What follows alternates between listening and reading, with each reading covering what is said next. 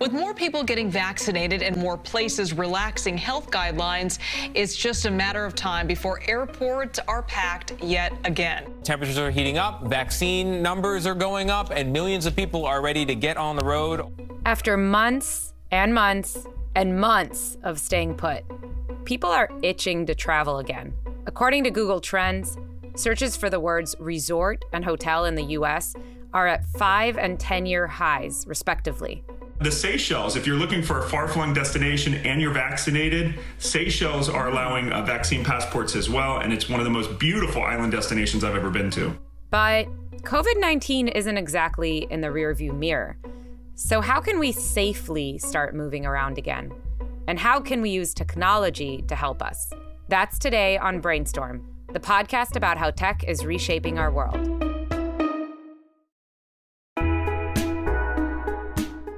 Hi, everyone. Welcome to Brainstorm. I'm Michal Avram. And I'm Brian O'Keefe. Brian, I'm curious. Have you been on an airplane since all this started, since the pandemic? I have not. I've mostly just been in my apartment, Michal. That's why I do this podcast, so I can talk to you. So you can have some connection to the outside world. Yeah, I haven't been on an airplane either. And it's kind of mind-boggling to think about, if you just take a moment to realize what a massive blow COVID was to the travel industry. The Organization for Economic Cooperation and Development, they predict that there was an 80% decrease in global tourism in 2020. Yeah, and that makes a lot of sense because the vast majority of business travel shut down. People have been in lockdown, and that is starting to turn around. If you're vaccinated, you can travel, but it's not straightforward. It's not totally simple because we're still in the middle of this pandemic, which is worsening, even in the U.S. right now in a lot of places. New variants have taken over, and it's unclear how much people who are vaccinated might be able to infect the unvaccinated. But you don't have to quarantine. You do have some leeway to travel. But where do you travel? Who do you travel with? These are all big questions. Yeah, Brian, there's still a lot of uncertainty out there, but demand is definitely rising. We spoke to Catherine Powell. She's the global head of hosting for Airbnb to hear a little bit more about what they're seeing. We've seen for Memorial Day weekend an increase in remote destinations, searches for remote destinations. They've increased by 40%. Interesting, unusual destinations like Round Top, Texas, or Cape May, New Jersey. And in fact, one of the top searches for Memorial Day weekend is Jackson County in North Carolina. So I think that the hallmark of this summer is going to be still probably mainly domestic. For domestic, we define domestic as between 50 and 300 miles, rural and outdoors, and remote. Have you done any rural travel, Brian? I have, actually. To where? I have been to a little town called Weed, California, several times throughout the pandemic. And I have the proof to show it. My daughter has a water bottle that says, "Weed makes me happy," which I don't let her take to school. So I'm just not shocked to hear that you've been traveling to Weed Town. It's beautiful out there. Small plug for Weed. But yeah, I can see why this would be a trend. People still want to travel, but they probably want to drive. And you want to be somewhere where you can be in like open space where you're not going to be crowded so that it's safe. When the president announced his desire to see the Americans outdoors celebrating 4th of July safely, we saw an increase in searches for outdoor backyards, patios, balconies, barbecues. So we know that this is a trend and we know that that's what people are searching for. And my role as global head of hosting is to share those insights with our hosts to make sure that they know how guests are traveling and what they're looking for. So we saw last year that people were able to blur travel and living and working. And we saw this. They were traveling for longer periods. They were staying for longer periods. They were traveling with their family and with their pets. They were looking for Wi-Fi. So we will share these insights with our hosts to make sure that they can adapt to changing guests' needs. And this is, I have to say, this past year, the agility and the ability of our hosts to adapt has really been, it's what has been made our business model so resilient. The Airbnb story over the past year is really pretty remarkable because at the beginning of the pandemic, people were really making dire predictions about what was going to happen with them. And then we saw that their business had bounced back so robustly that they were able to go forward with their IPO by the end of 2020. And the stock has, been really strong since then. But as we, move beyond just thinking about the particular types of travel and experiences that Catherine was talking about domestically and think about other types of interactions, foreign travel, going to concerts, conferences, whatever it is, it's going to be complicated as we have like people that are vaccinated, people that are not vaccinated, how do businesses make sure that they're being responsible. And the science and technology that have delivered us these vaccines, in less than a year it's been really an amazing turnaround. But now we need to move on to this proof of vaccination, which right now is kind of decidedly low tech. I mean, I think you got your first shot of vaccine. I got my first shot of vaccine. And you go and it's really well organized. And then you get this little piece of paper that looks like somebody could have just run it off a copier machine and just kind of signed it. Yeah, this is a good reminder that I need to have mine laminated sometime soon. So at least it becomes slightly more high tech and resilient. But yeah, it is crazy that this is the system that we're using. Of course, there is a technological solution to this, a digital version of a vaccine passport. But this topic has made a lot of controversial headlines. And of course, like a lot of other things in the United States, it's become highly political. Yeah, and it taps into a lot of the debates we were already having before the pandemic about, technology and privacy. But before we dive into why this technology may be so controversial, let's talk about what it is exactly. Joel White is the executive director of the Health Innovation Alliance. That's a group focused on developing policies that use tech and data to improve healthcare. He says a better term for a vaccine passport is vaccine credential. Many Americans, there's been about 200 million vaccines administered in the U.S. Already, maybe about a quarter of the population fully vaccinated. And most of those people got a card, a 3x5 index card. That's a vaccine credential. And if that has a QR code on it, you can digitize the credential and have an app on your phone and take that wherever you go, or even just take that card wherever you go. The question is, what are they good for? What do you use them for? And the benefit is, if I'm fully vaccinated, a lot of the science that's coming out is that it's very hard to transmit the virus. You have low viral load, and that's a good thing, right? So CDC recently said that if you're fully vaccinated, you can be in a house of other fully vaccinated people and take your mask off. Lots of people hate wearing masks. I'm one of them. And if there's something that I can do to kind of not wear a mask anymore because I'm at a very low risk of transmitting the virus, especially around other people who've been fully vaccinated, I want to do that. So, Michal, Joel likens the passport, or the credential, as he prefers to call it, to like having a boarding pass on your phone. So, if you're going to a concert, you can maybe walk up through the fast lane and you have the app and you show it and they scan it and you can go in, that kind of thing. That sounds great, Brian. But how does the app actually know that you got vaccinated? It's a great question. And it gets to basically, what data are you using? And is that data truthful and reliable? And so, what we see is there's at least 17 companies, probably about twice that, in the market today, developing these vaccine credential systems, and they're using different ways to get that data to be able to produce a product. Some are trying to get it from your electronic health record. Some are trying to get it through pharmacy management systems. Maybe you got your shot at a CVS or a Walgreens. Some are trying to get it through scheduling software. And all of those methods, I think, have upsides and downsides to them, but they all go back to the same thing, which is the data reliable? Can I trust it? Is it truthful? I am less optimistic about the passports that are going to rely on scheduling data. I could schedule an appointment, but I may never show up. And that might show up in the system as a yes, been vaccinated. And I think the source of truth, the gold standard, is the immunization registry.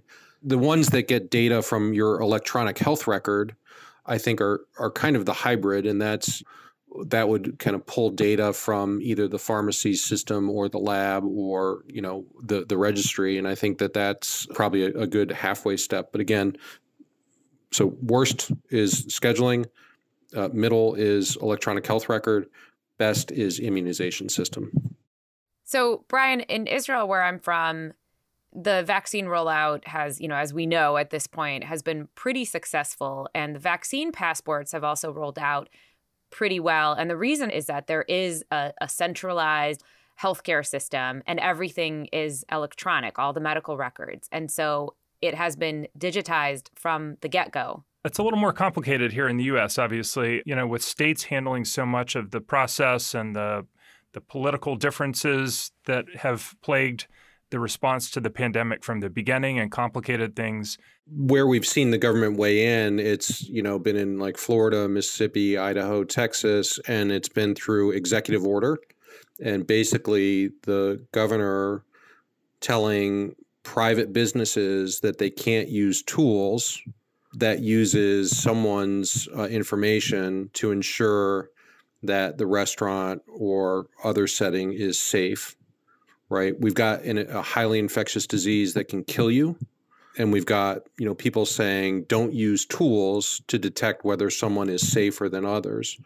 And the thing that really rubs me the wrong way as a Republican and really as a conservative libertarian is that the government is using executive order to tell private businesses not to use tools developed by the private sector that people want to use their own personal health information for. And that just doesn't seem right to me, that I, as an individual, if I want to go to a restaurant and not wear a mask and, not really worry about quantity limits, that I have gone out and I've done the right thing. I've gotten my vaccine and I've gotten my credentials, and the restaurant's doing the right thing to try and keep their patrons and employees safe. And the government tells me, sorry, can't use your own data, can't keep the business 100% occupied, can't try and make things a little bit safer for society. I mean, what does that say about how we're going to reopen and how quickly and how safely? For more on the controversy around vaccine passports, we asked our Fortune colleague, David Z. Morris, who's been reporting on this issue, to join us today. David, thanks for being here. Thanks, Brian. Yeah, let's just dive right into it. And I want to ask you, why are we seeing these bans pass? I think you have to talk about it on two levels. Sort of overtly, the concerns have to do with privacy, with individual freedom, and with equity. Some people have genuine religious restrictions. Some people may, for example, if somebody is coming from a country where a different vaccine is being used that's not approved in the U.S., that can create some problems. But I think pretty clearly the thing that people are most concerned about, maybe not the politicians, but everyday people, is this idea that if it's on the phone, it's not going to be able to protect your privacy.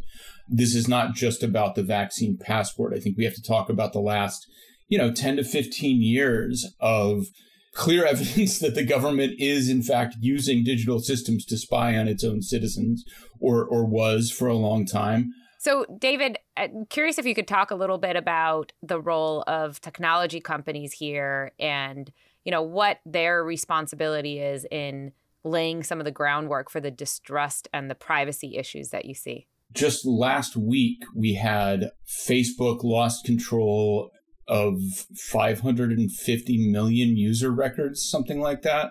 And, that's less sensitive information than what could potentially become involved in something like a digital vaccine passport.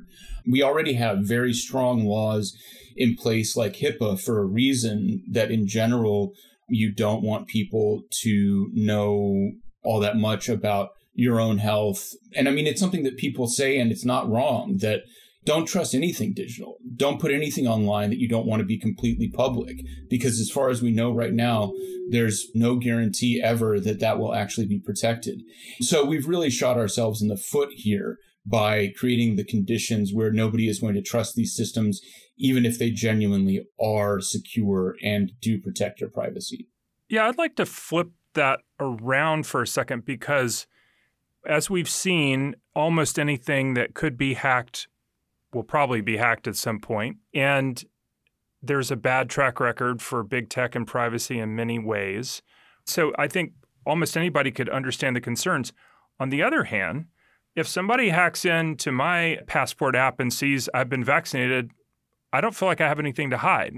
If we can't agree on a system, how can we get back to functioning? Mm-hmm. What are the better solutions than this kind of solution? But the conspiratorial mind, which in states like Idaho, Texas, Florida, and Montana have serious political weight, there's a fear of creeping authority and oversight and monitoring. And of course, the real rebuttal to that is, of course, you're already carrying a smartphone. You're already being tracked by Facebook. Again, it comes back up again and again for reasons. It's just not logically consistent. It doesn't make any sense. But this is the mindset. This is where a lot of the hesitancy is coming from. And the argument that this is completely reasonable and we're all just trying to get back to normal. Once you're in that mindset, everything just becomes more fuel.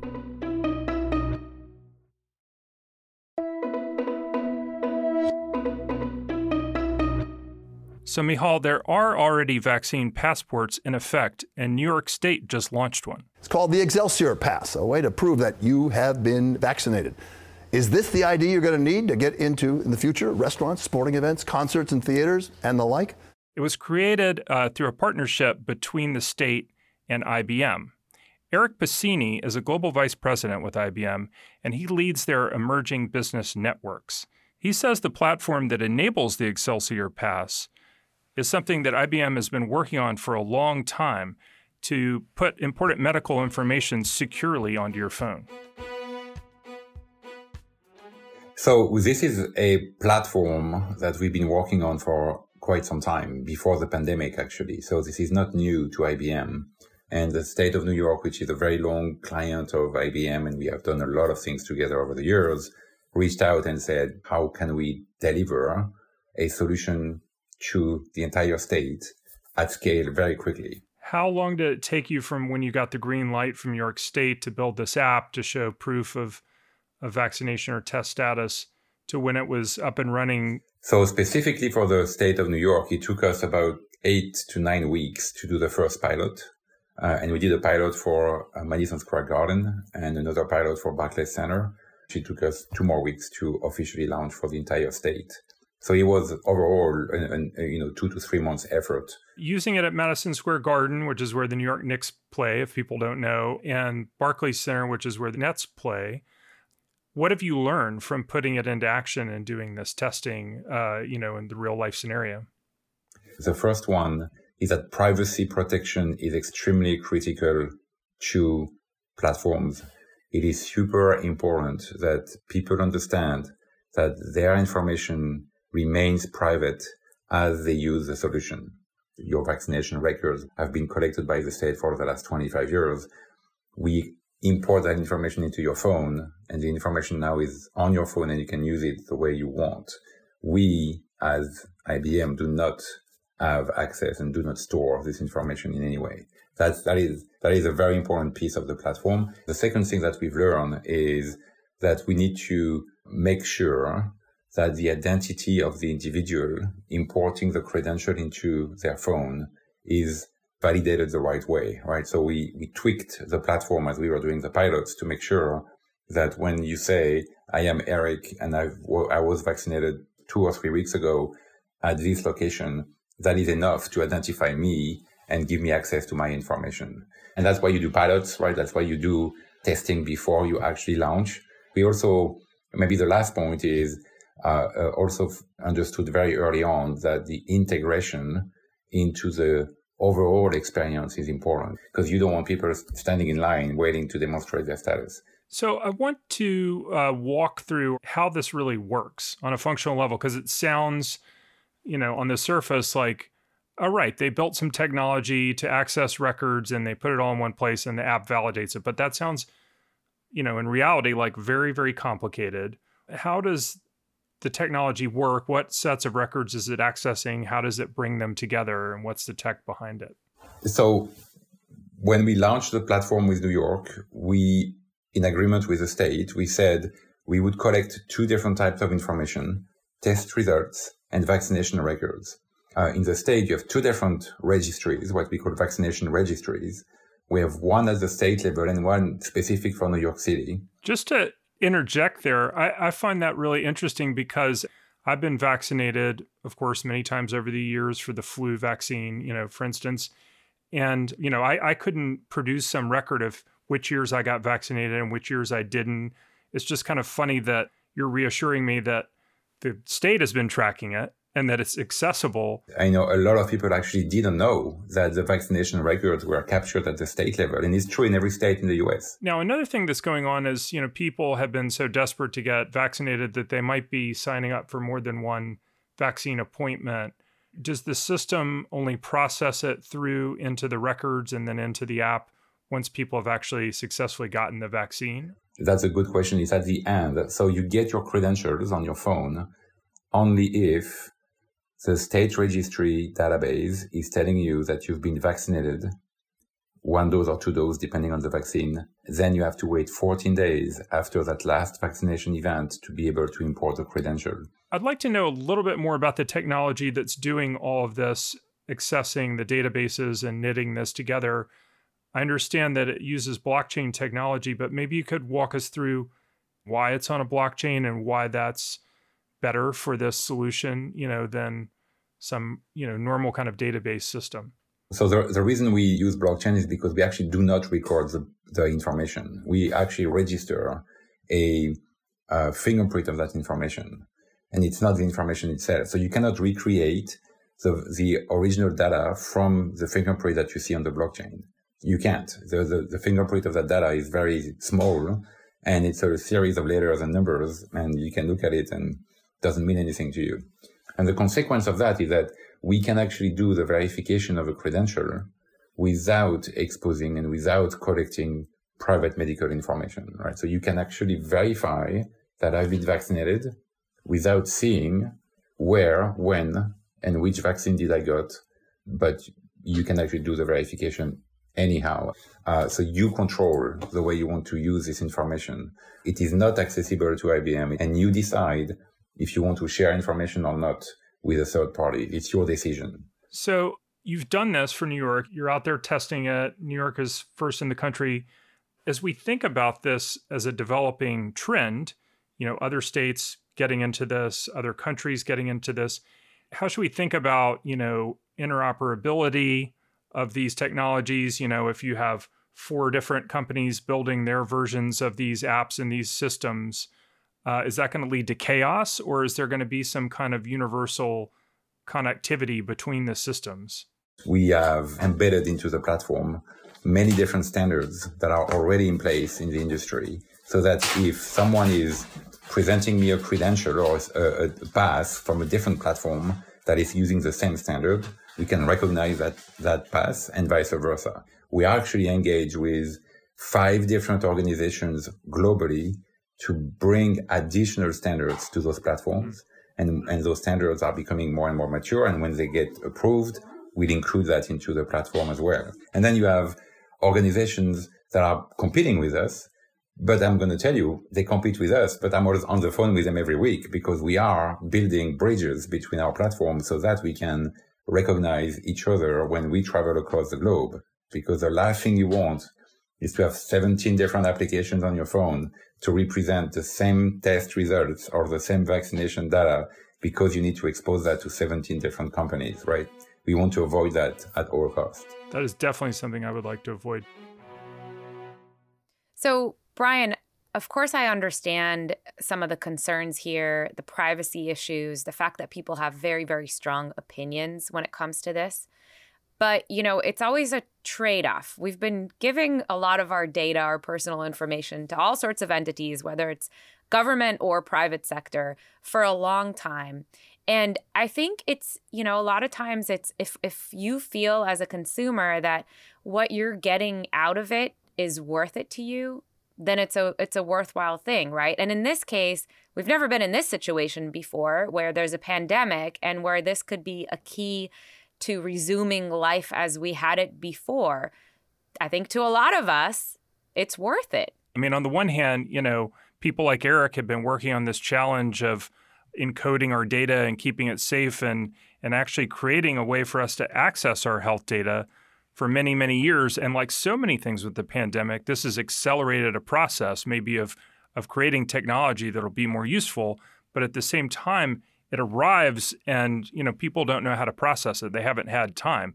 I mean, most people don't think about the fact that Google theoretically knows everything about your health conditions. You're Googling every time you have a cough. You're going to WebMD or, that information is out there one way or the other. Having a system that securely presents it for you and makes it useful to you theoretically should be really useful. Well, my real reason for wanting vaccine passports to take off is so that you can bring your family out here to California from Brooklyn and come with us to go visit lovely Weed. What do you think? Oh, you're going to take us to Weed Town? Oh, yeah. I've always wanted to go. It's at a pretty high elevation. Just kidding. All right. That is it for today. We'll be back next week with more talk on how tech is reshaping our world. The Brainstorm podcast is a production of Fortune Media. Our show is produced by Wyatt Orm and edited by Nicole Vergala. Music is by Brian Campbell of Signal Sounds NYC. Executive producers are Mason Cohn and Megan Arnold.